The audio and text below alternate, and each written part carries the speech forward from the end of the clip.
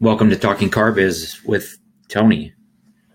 Hey, in this episode, I want to discuss an opportunity that all salespeople have when working with a customer that seems to have been lost and brushed under the rug in many dealerships. And that is the opportunity to switch. What do I mean when I say the opportunity to switch? Back in the day, it was not uncommon when working a car deal that we would offer the customer alternative vehicles to the first vehicle that they looked at when they came to the dealership. Oftentimes, customers will visit a dealership set in their mind on a particular make, model, trim, perhaps equipment. And so they arrive at the dealership, we greet them, and they say, I want a 2019 Toyota Camry. I wanted it to be white with a gray interior, and I want it to have a sunroof.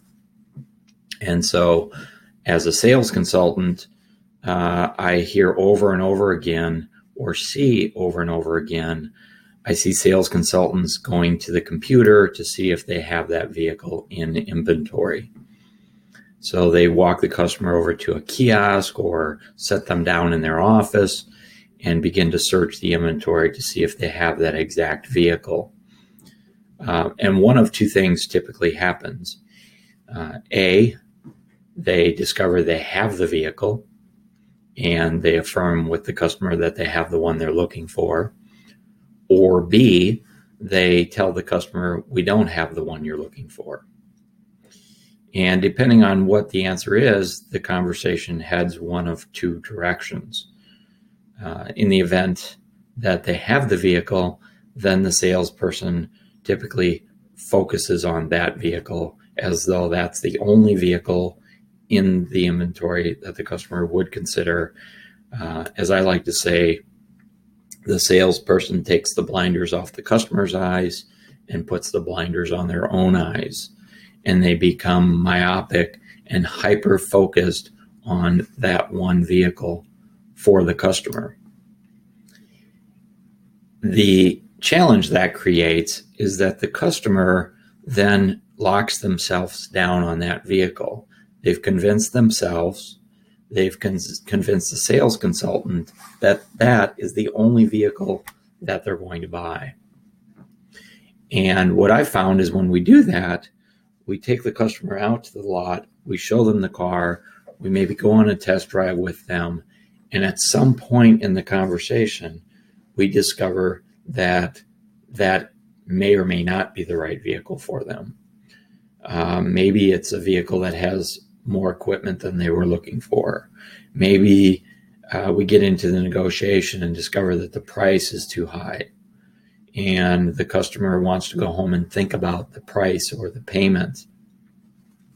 Well, the issue I think really comes down to this, and get to the bottom line, is most customers, in fact, statistically 70% of all car shoppers do not purchase the vehicle they originally set out to purchase.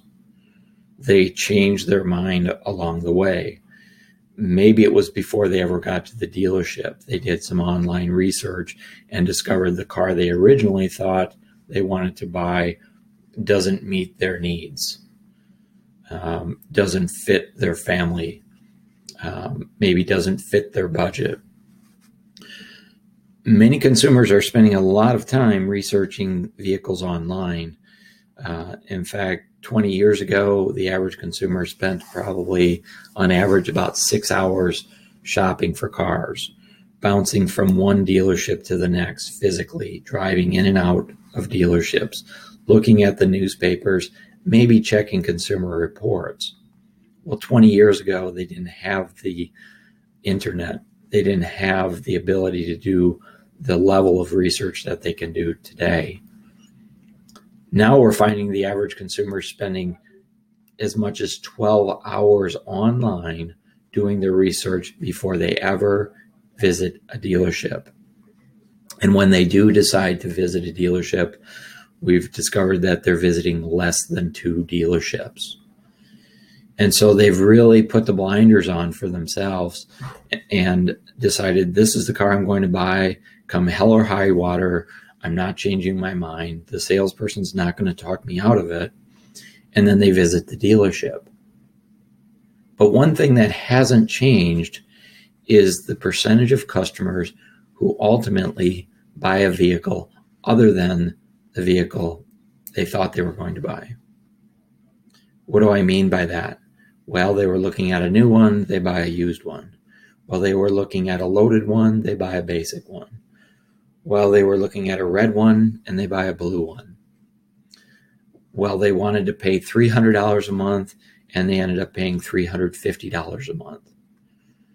These are all generalizations and pretty basic comparisons, but I think we would all agree if the customer came into the dealership to buy a $25,000 car and we're looking to spend $400 a month, ultimately they buy the car, they pay $26,000 and they end up paying $410 a month because they upgraded themselves, because they underestimated their down payment, because they overestimated their credit score. There's a lot of variables that cause them to drive out of the dealership in their new car at terms and conditions that are completely different than the initial terms and conditions they were thinking of. So I would argue that that customer, while they may have come in looking for that white Camry with this specific equipment and features, they ultimately drive out in the white Camry, but with different financial terms. So you could say they didn't buy the car they set out to buy, or they didn't pay the amount they set out to pay.